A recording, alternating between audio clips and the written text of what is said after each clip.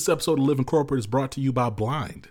Blind is a safe, trusted community of more than 5 million verified professionals. Head over to teamblind.com to get the latest insights into salaries, company reviews, and interview experiences at thousands of companies worldwide.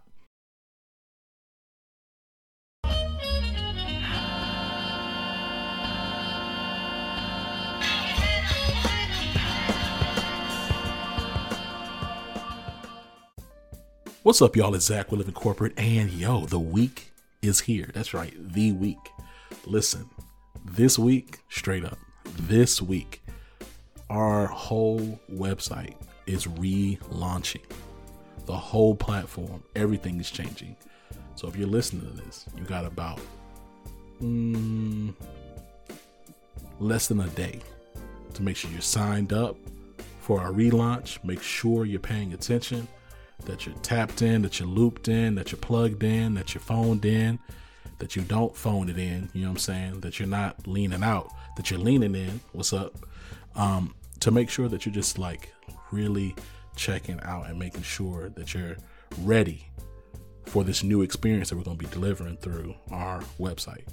That is, of course, very functional and smooth and easy to use on our phone. So just make sure you're checking it out. I'm going to continue to plug Living Corporate. The fact of the matter is, like, our content is evergreen. And so, there's people, we look at our data and we see there's people who go back and listen to podcasts from like a year ago. And so we're trying to do something new where we essentially make it easy, accessible, and frankly, automatic for you to like engage content that we might have recorded several months ago, bring it right to you, push it to you, make sure that that there's really good conversations out there that you just may have missed. Or if you're new to Living Corporate as a network, you just maybe even never knew about it, right? So I'm excited about this. I'm excited about Wednesday. And if you listen to this on Tuesday, that's tomorrow. But it's a really big day, really, really, really, really, really big season. And later this week, I'm going to be shouting out the brands that were launching with us, because we also launched, that's right, a job board. A lot of folks who listen to us are black and brown folks in the STEM space. We already know we always looking for jobs because of the way that white supremacy is set up. So I'm really excited that we're going to have a centralized resource where a lot of the people that you're going to hear, a lot of these VPs of talent acquisition and diversity, equity, inclusion, and chief operating officers and CEOs, a lot of those brands are going to also start posting opportunities from their companies on our job board, right? I'm excited about that. Like, that really energizes me straight up. So I want y'all to know that I care about the audience that we have. I care about the fact that, like, y'all trust us so much to listen to us day in, day out, week in, week out, month in, month out for the past few years. And I want to make sure that we don't just stay being an audience. I want us to really grow and evolve into a community, and having a space that has bespoke content curated just for you, having super dope jobs from brands that we trust and that we believe are doing the work to create equitable, inclusive places to work. Like, that is important for us, and for us, it's a signal that Living Corporate continues to grow and like mature as a brand. You should know that there's going to be brands that reach out to us and want to post on our job board that we probably not going to say yes to, because we know they don't really care about black and brown people, right? So you should take it that if there are brands working with us and they're posting jobs on their job board, that we're having real frank conversations to make sure that they're making intentional steps to create equitable, inclusive, and psychologically safe places to work.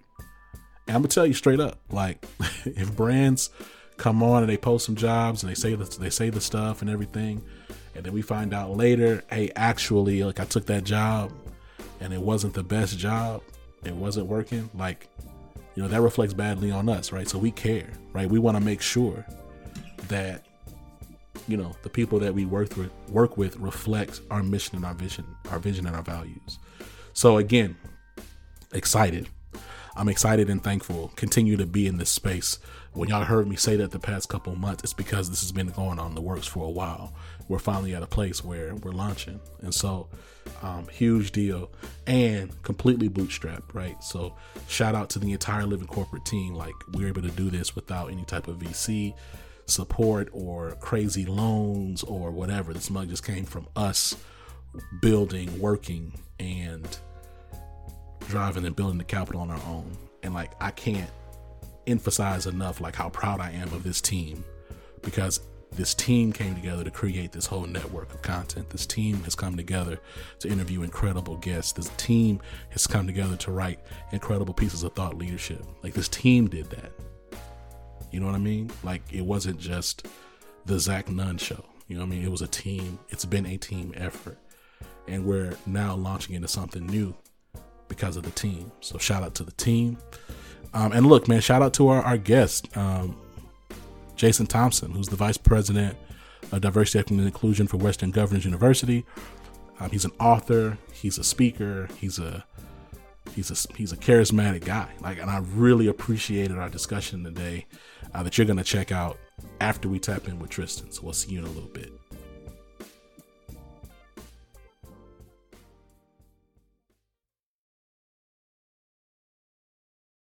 Living Corporate is brought to you by Doximity.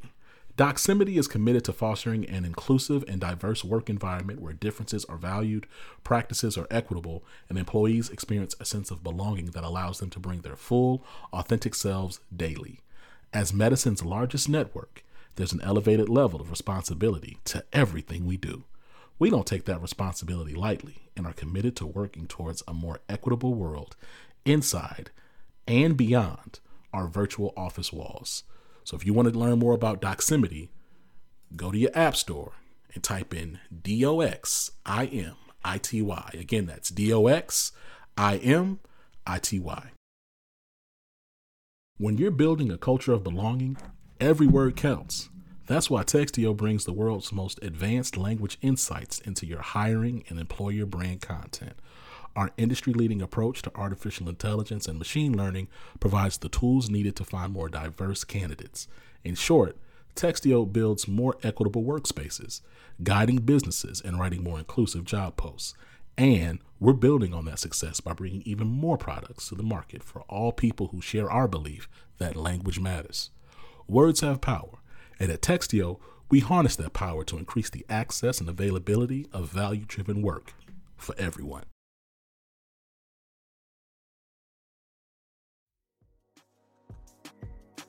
What's going on, Living Corporate? It's Tristan, and I want to thank you for tapping back in with me as I provide some tips and advice for professionals. Today, let's dive into 3 lies you're telling yourself that are holding you back from growing in your career. The first lie is if you keep your head down and work hard, everything will work out. While hard work is necessary, that is only one piece of the puzzle when it comes to career advancement. You have to proactively build the right relationships, know how to market your skills and accomplishments, and learn how to advocate for yourself and ask for what you want. You can't just passively sit by hoping someone will notice your greatness. That can only lead to frustration after being overlooked multiple times. You have to take control of your narrative and career, or someone else will. The second lie is that your background has to align perfectly to secure your next position. How many times have you read through a job description and you threw in the towel when you got to that one bullet point that disqualifies you? Believe me, I've been there. But believe it or not, job descriptions are not the end-all be-all. In fact, they are simply a wish list of all the things a company believes would make an ideal candidate for the job. Instead of giving up, take the time to reflect on your experiences, skills, and abilities to identify how they align with what you want to do. This will help you convey your value to the potential employer. I always suggest throwing your hat in the ring as long as you meet at least 60% of the criteria in the description. The third lie is that asking for help is a sign of weakness. Woo, do many of us have this bad? Asking for help does not mean you are incapable or even bothersome. If we're keeping it 100, the more successful you become, the more help you're going to need to get to that next level. It is incredibly important that we not only build, but actually take advantage of our network of support. In doing so, we don't feel as alone, and we can often fill in the gaps or achieve our goals much quicker. In recognizing these myths for what they are, you can move past some of your career progression roadblocks and achieve your goals faster. This tip was brought to you by Tristan of Layfield Resume Consulting. Check us out on Instagram, Twitter, and Facebook at Layfield Resume, or connect with me, Tristan Layfield, on LinkedIn.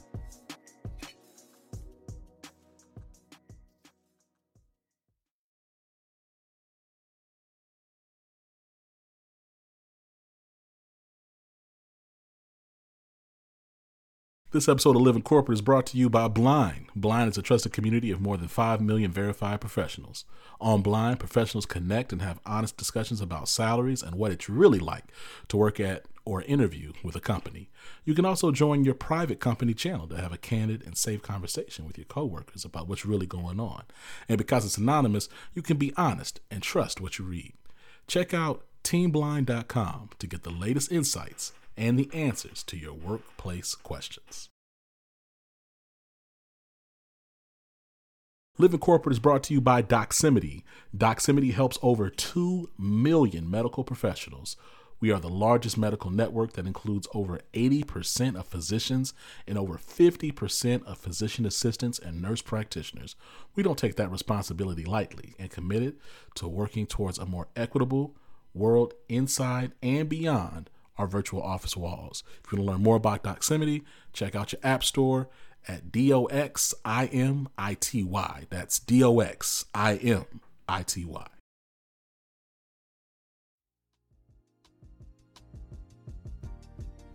Jason, welcome to the show. How you doing?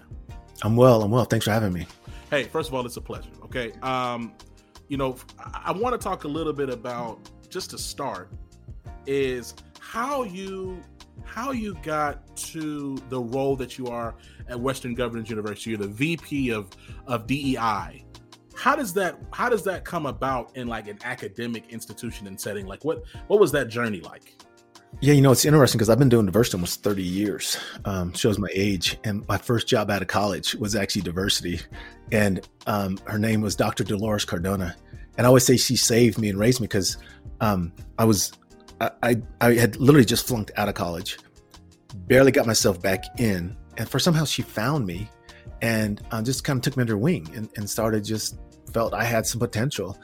And without her, I wouldn't have graduated. I probably wouldn't have started my career in diversity. Somehow she just believed in me and spent a lot of time with me to help me learn, because I'm also dyslexic.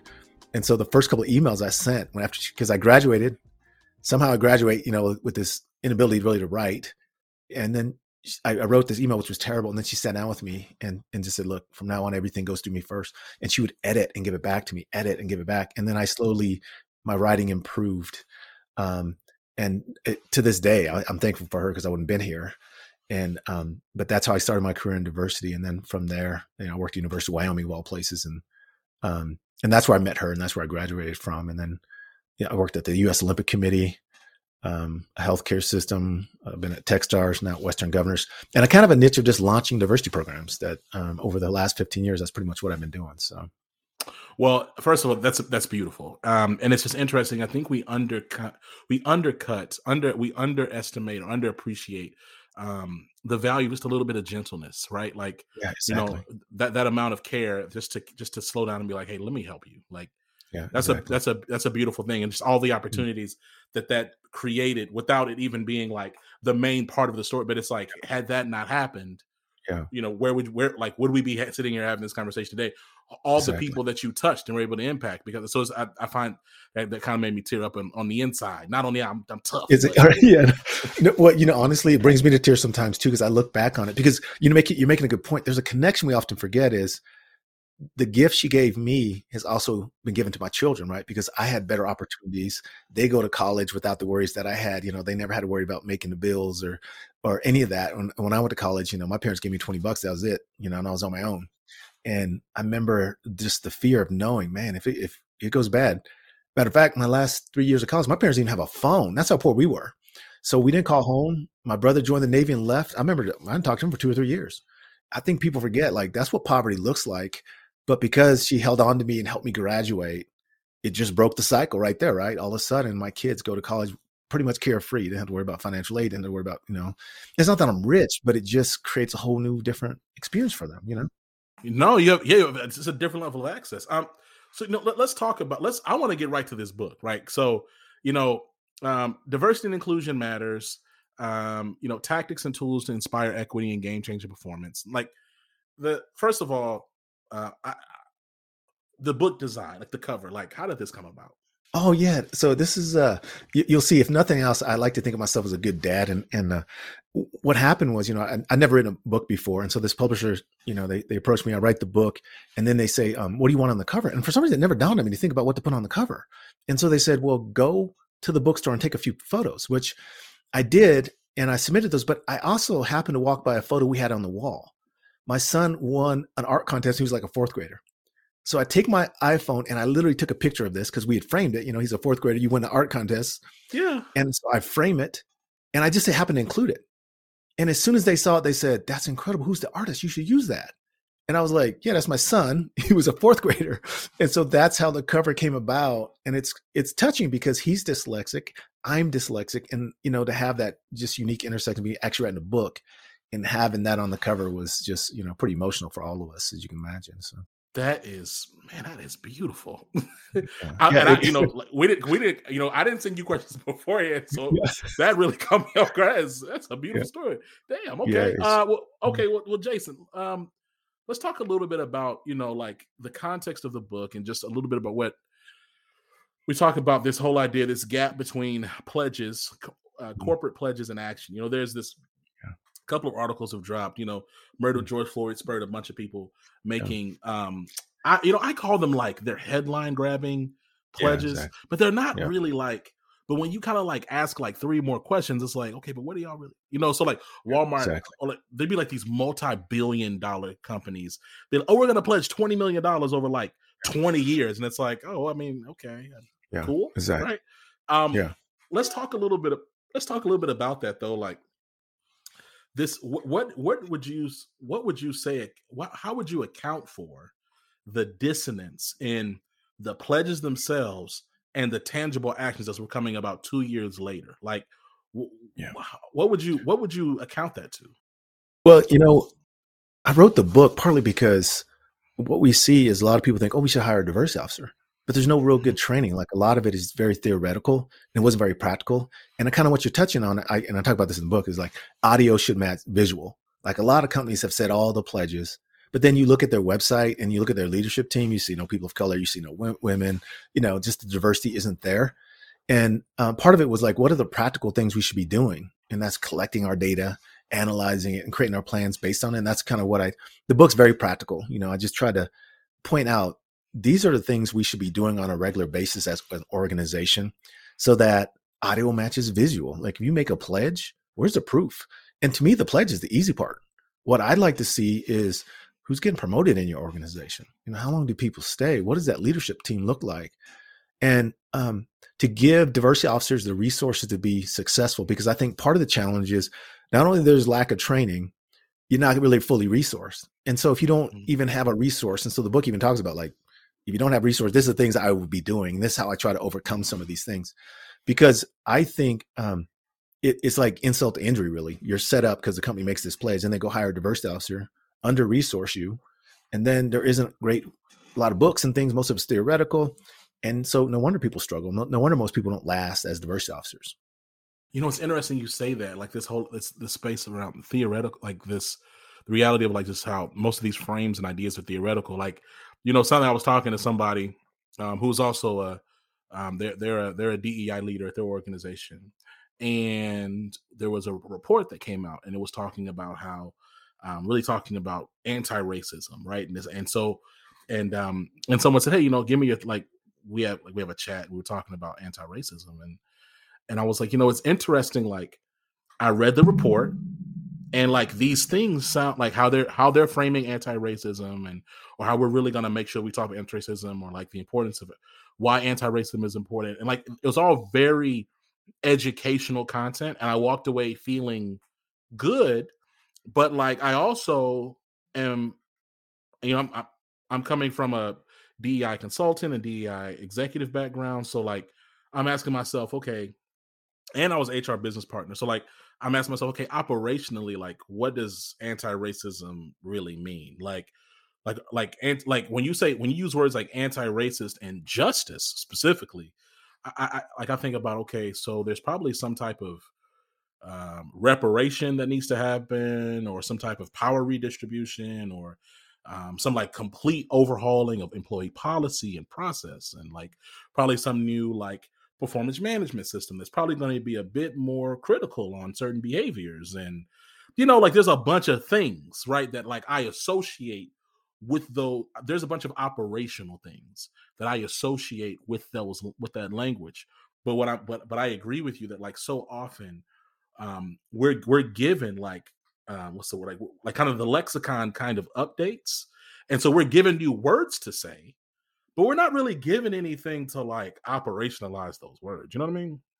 Yeah, exactly. Because I think that's part of the gap too. Is like, as an employee, what do you want me to do? Like, I know I go to the mandatory training, but what am I supposed to do when I get back to my desk? And here's an example I use all the time, and a lot of times when I'm on a panel and they ask me like, what's your final thing or whatever, I tell people, this is what I want everyone to do, at least as a minimum. We know women and people of color have been historically underpaid, right? And generally, when you have a new position and you hire someone, they give you this pay range, right? And it says you can pay them between, I don't know, let's say 80 and 100,000. And a lot of times what we'll do is we'll turn around and say, well, what kind of salary would you want? And we don't tell them what the range is. And if they say 70, we pay them 70, and we act like, well, that's fair, without realizing historically people of color have been underpaid. So if you ask me what I want, I'll probably underestimate because I've been historically underpaid. But for the individual as a manager, I don't think they realize that that's how you perpetuate institutionalized racism and privilege, is by just simply paying people the minimum perpetuates its history. And the way you become anti-racist is to say, no, I just, as a practice, always pay at the highest range. Because if we do that individually, we would actually close the pay gap. If we looked at women and said, you know what, I just pay women top of the pay range, no matter what, it actually will start to self-correct, because that's one thing we could do individually. And I think you're right. Like, if we just call that anti-racism, like, well, yeah, I want to be anti-racist, but what am I supposed to do? It means when you get back to your desk, this is a simple practice that actually is perpetuating racism, and you have to do nothing. You can just show up every day and I just pay people on the middle of the range. Like, even if we just said, I don't know, I always pay middle of the range, it still disproportionately puts people and women of color at the low end. And then if you think about it, you look at policies like everyone gets a standard 3% raise. Well, if you think about it, people of color who are typically underpaid in the beginning, women, that 3% for the rest of their career in your organization is basically perpetuating this. Instead of looking at it and saying, no, is this fair and this equitable? This 3% is actually not fair, because if I started lesser and you have a history of paying people of color and women under less than their peers, all it does is perpetuate that existing inequity. And that's why we see this stubborn number that never changes. And how women and people of color are paid is because those kind of policies perpetuate it. That's how you become anti-racist, is you look at that and go, okay, no, I'm not going to do it that way. I'm going to make sure that what we have is equity. So, I also recognize, again, like, your illustrious career, nearly 30 years, you've been in this space, you talked to a lot of different leaders. I'm asking you a question straight up. Is HR the problem? Yeah, it is part of the problem. Okay. Because I think I always say two things can be true at the same time, right? It could be the solution and the problem at the same time. And then many times the process and policies that just reproduce, like, oh, everybody gets a 3% raise, that sounds fair, but it perpetuates inequity. Or when you do find, and we have this all the time, right? Oh, we found that systemically people of color in our organization are underpaid, but we ain't got enough budget for it right now, right? We and then we slow work this solution. But the reality is, in some cases, you have to have this uncomfortable conversation about what are we doing to perpetuate this and making people uncomfortable. And a lot of times we facilitate leaders who are problematic. We keep working around them, hoping, well, they're a good leader, we're trying to help them. And sometimes you got to go, no, we got to make a tough call here, and people got to go, right? And so that's been one of my realities too many times is if you're always trying to protect the organization, you are failing the organization. Like, sometimes it's not protection. You need to do the right thing. It's tough, right? Like, because look, I fully believe HR is a problem. Like, I've said that several times on here and other platforms. But to your point, like, the last profound, like, the whole, I think the function of HR is to protect the business, right? So they're never going to, I mean, now you may have like your more junior HR professionals. They'll be a little bit more vocal and stuff, but again, like, they're tamped down by the true executive HR leadership around that type, in terms of like, okay, well, we're not going to really admit that we were wrong. We're not going to, try to right size anything. We're going to continue to play defense, right? We're going to Philly shell. We're going to be careful. So talk to me though about you, and I don't disagree with you, but I'd like to hear you unpack a little bit more of, if you're protecting the company all the time, you're not protecting the company. What does it look like to, quote unquote, not protect the company to help the company? Yeah. So, well, this is the thing. Like, I've never been a fan of this term belonging, right? And this is the story I'll tell, right? Because that's what the logic becomes. You belong to our organization or you don't. And the other thing I have a problem, you don't own me, right? So I don't belong to you anyway. But to me, that framing even of how we think about it, if you belong, that means we have to have this agreement that you won't question me either. That's how you belong, right? We got to get along here. And it starts creating this culture that reproduces itself in a way that in many times is discriminatory. So I think what happens sometimes is, because you belong, we can't have some in the world that says that we've made a mistake or something's bad. And so what companies start doing is they start protecting it. And a good example is, I worked in the Olympics, right? And I'm not trying to badmouth it, but we know what happened with our gymnasts, right? And in the end, you could see people start making these individual decisions like, well, that looks bad on the organization. We shouldn't get the word out. Instead of saying, this looks horrible, when we need to address and do the right thing. And doing the right thing actually protects the organization. Because you see, now they have this long, horrible history that if someone the minute they heard, if they'd have done the right thing in that moment, it would have changed the whole trajectory. But what they did is, they thought anyway, I'm protecting the organization. If this word gets out, it would be bad on the organization. Instead of saying, no, we're going to out wrong and always do that, it would have actually been the right thing to do.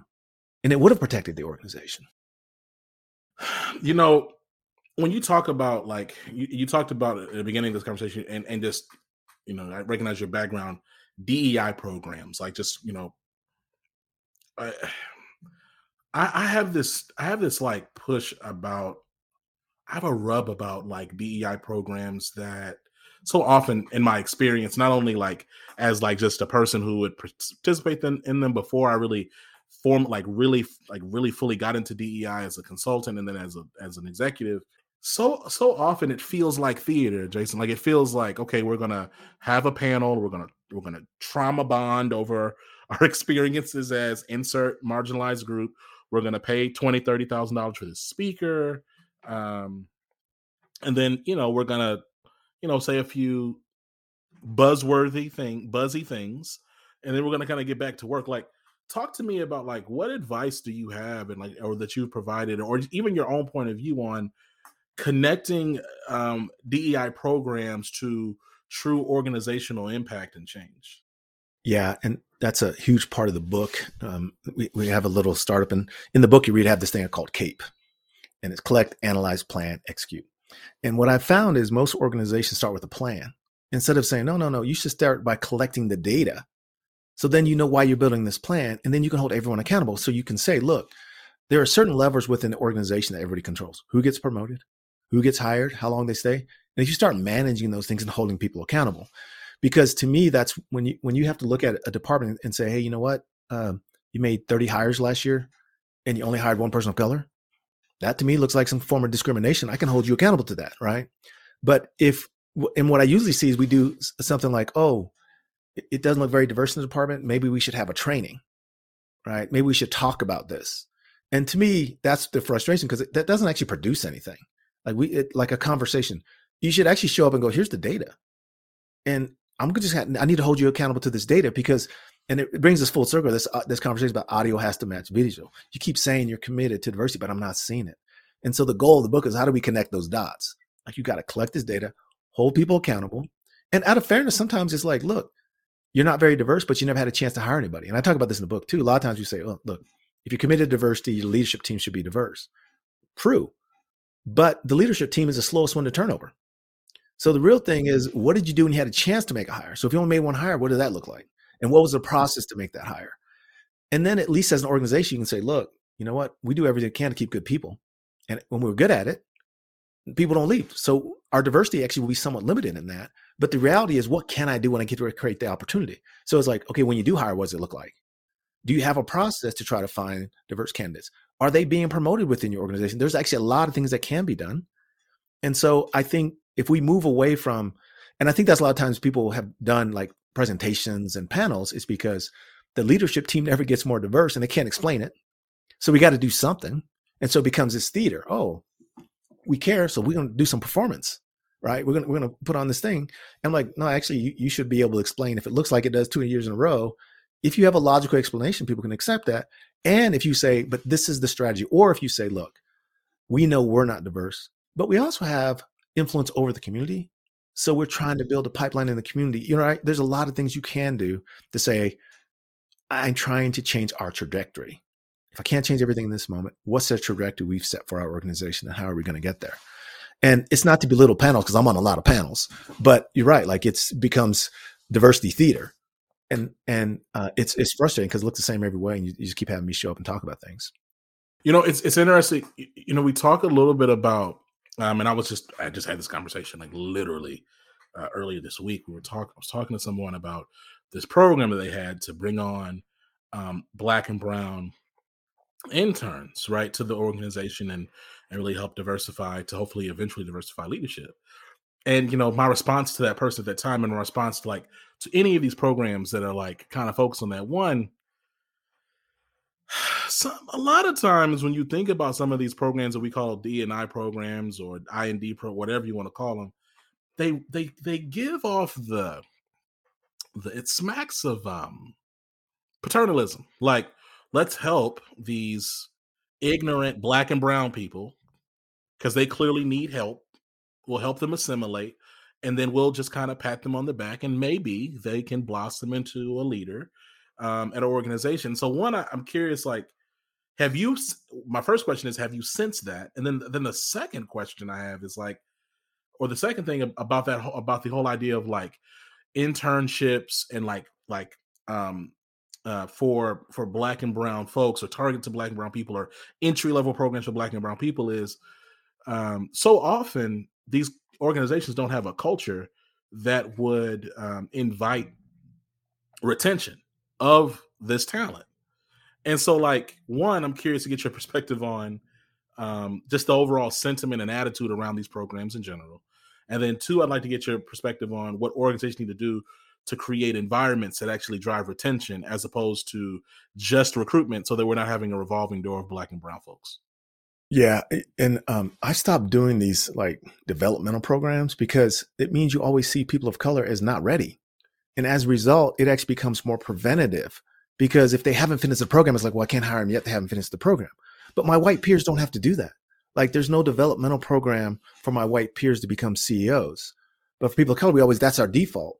But you're right. The mindset of that means you look at communities of color as less than, and that they need to be fixed, instead of saying, these are my peers. So what we've been doing is we create networks, because actually that's how you get the CEO job or any other senior job, is networks. So we've made things that are informal, formal, the implicit, explicit, because that's actually where it's broken, is that typically people of color are not systematically part of that system. And then what they do is create this other system where you always appear as less than and act like that's equity. It's not. Actually, what I need is access to the network, because that's where the jobs are happening. Like, we got to make that point of it real. I've been spending a lot of times telling my peers of color, like, look, if a headhunter calls you, take the call and go through the interview. It doesn't matter if you want the job. But many of us have come, like my parents never had a headhunter call them. They don't know how the system works. And so as a result, we're outside of this network for some of the most senior positions, because they come through headhunters. And if we always say no and think about it in the context of, well, I don't know if I want that job, instead of thinking about it, no, I just want to be in that network. Like, if I go through the process, even if I say no and it didn't go well, the headhunter knows who I am. Like, there's a process of getting executive positions.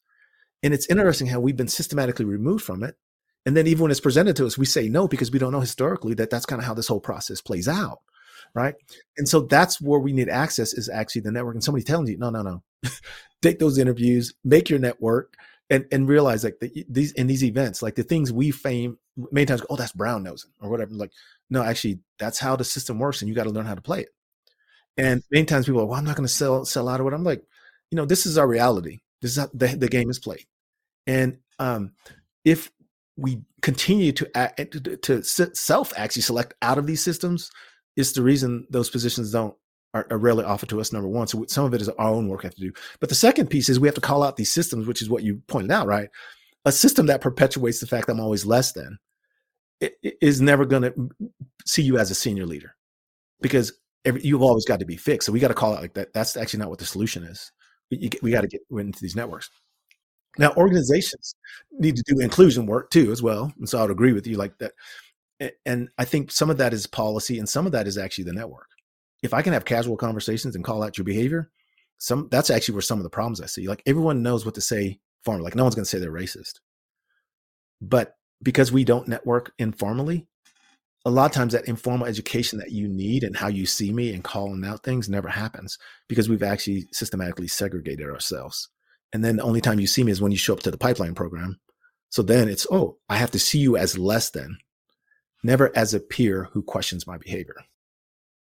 Ooh, goodness gracious. Let me ask you this, because you said something and it got something for me. So I'm gonna ask you this, and we can wrap up. You talk about selling out, and the concept of like, I'm trying to. I feel like, and I've brought this up before on like other conversations on Living Corporate and outside of it, frankly, but this DEI space is challenged. It's challenged by the fact that there are folks, there are a variety of different players and actors on the stage, right? So you have some folks who come in this on one side of the spectrum, and I would say very much so like an activist and almost like abolitionist lens. Like, so they're looking to adopt activist practice and methodologies and language and points of view from Black liberationist, Black American points of view and things of that nature, or just perspectives from the Black diaspora. And they're talking, again, like I would say folks would call them quote unquote radical. And I will say like they're the far left. And then I think on the far right, you have like this like assimilationist type perspective around DEI that really leverages inclusion and belonging as tools of to create more homogeneous environments to really kind of absorb into whiteness.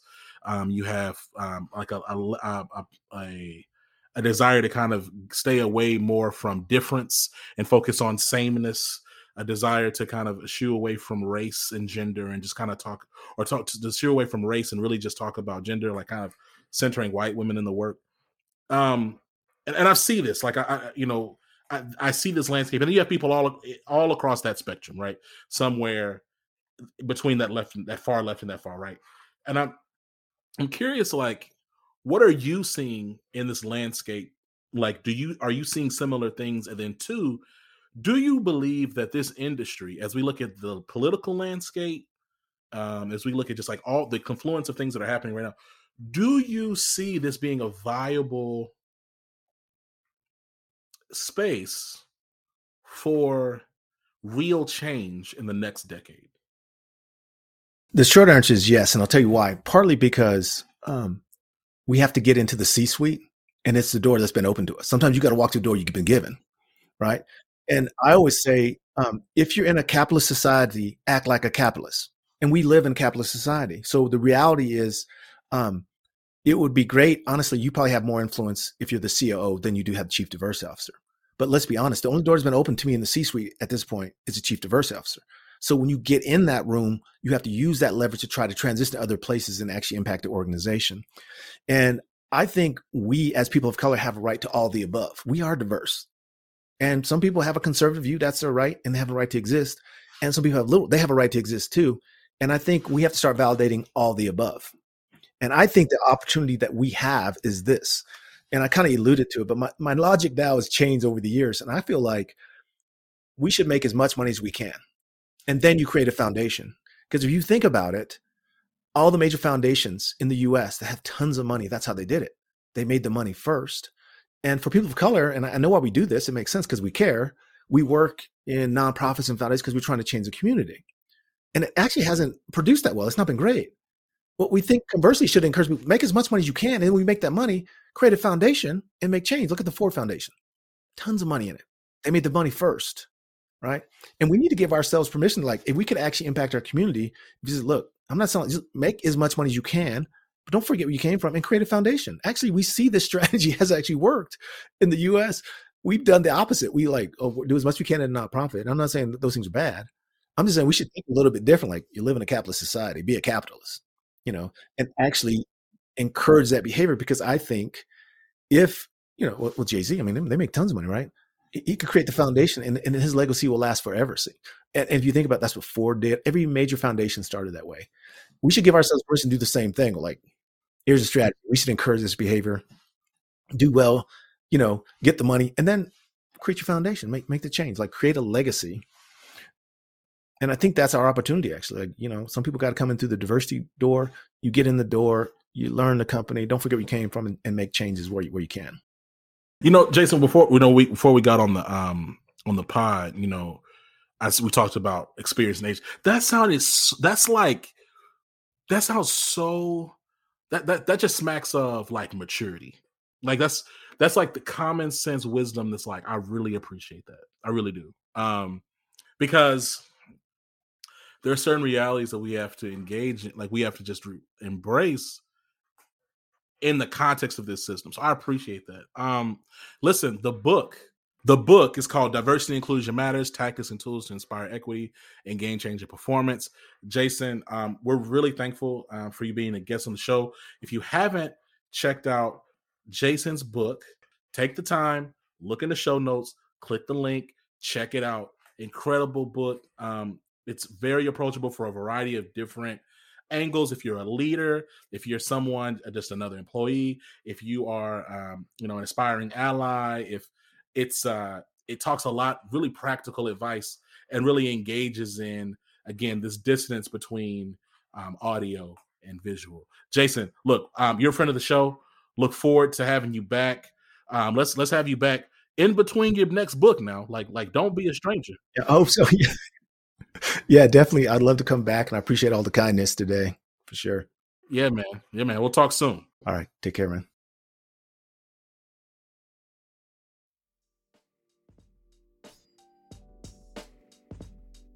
And we're back. Listen, I want y'all to understand something. Living Corporate is going to continue to have extremely frank conversations about the experiences of historically marginalized people at work. Like, we're not going nowhere. Y'all gonna see this website, and it's gonna look like somebody slapped a bunch of money on this thing, as if like we got funded by some, whatever. And I'm gonna tell you something. Do not let the slickness of our website fool you. Do not let how, again, like crispy and fire everything and like the production and all this stuff fool you. Yeah, we're keeping it 100 around here. Right. So if you're not here to have authentic conversations and be uncomfortable to speak to the realities of these systems that continue to oppress, exploit, and crush us for financial gain, don't come around here. For real. Like, just don't come, because I'm not going to entertain having conversations with brands. A lot of these brands want to come on for the free anyway. You know what I mean? They want to come on just for the look, acting like they're doing me a favor, to say a bunch of pre-recorded lines that don't even really make sense when I look at like their headlines. You know what I mean? So we're not going to do that. So if you're coming on Living Corporate, you need to be ready to have an authentic conversation. If you want to do some marketing stuff where you just plug how great your organization is and how you've never experienced racism, or how, your leaders are doing the great work and everyone wants to work here, you want to say all that kind of stuff, you need to do that on your own platform. Work with HR, go to LinkedIn, go to SHRM National. I'm sure they'll pop you up real nice over there. But over here, we having real talk in the corporate world. The world is on fire right now. I'm not going to sit right here in front like stuff is sweet, because it ain't. You know what I mean? So, again, shout out to the entire team. I appreciate everyone who's been listening. I appreciate the 5-star reviews. I appreciate the shares on LinkedIn. I appreciate the follows on social media. And look, I appreciate those who've already been signing up, like to subscribe to our newsletter, right? Like I appreciate everybody. And it's going to continue to take a community, a coalition of different people, different backgrounds and different perspectives and different experiences to really push this work forward. And again, this work is centering and amplifying Black and brown people at work. Black and brown, gay Black and brown, straight Black and brown, disabled Black and brown, first generation Black and brown people at work. All right. Till next time, y'all, this has been Zach. Listen to Living Corporate. Peace.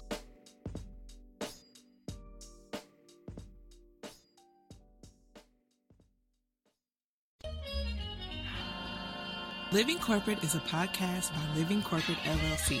Our logo was designed by David Dawkins. Our theme music was produced by Ken Brown. Additional music production by Antoine Franklin for Musical Elevation. Post-production is handled by Jeremy Jackson. Got a topic suggestion? Email us at livingcorporatepodcast@gmail.com.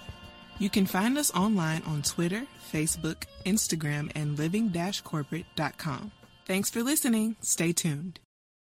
Living Corporate is brought to you by Textio. Today's top talent is everywhere, representing everyone. And our work environment should reflect the level of inclusion to meet that standard. Textio achieves this in building more equitable company cultures through the language we use in our job postings. That culture is formed one hire at a time, making the words we use to reach more diverse candidates all the more important. Our advanced language insights and employer brand content is what drives our mission of inclusion. Through our industry-leading application of artificial intelligence and machine learning, we're able to widen companies' reach in finding and building upon the very diverse talent that empowers a culture of belonging. Every door should be open to every qualified job seeker. Again, that's Textio.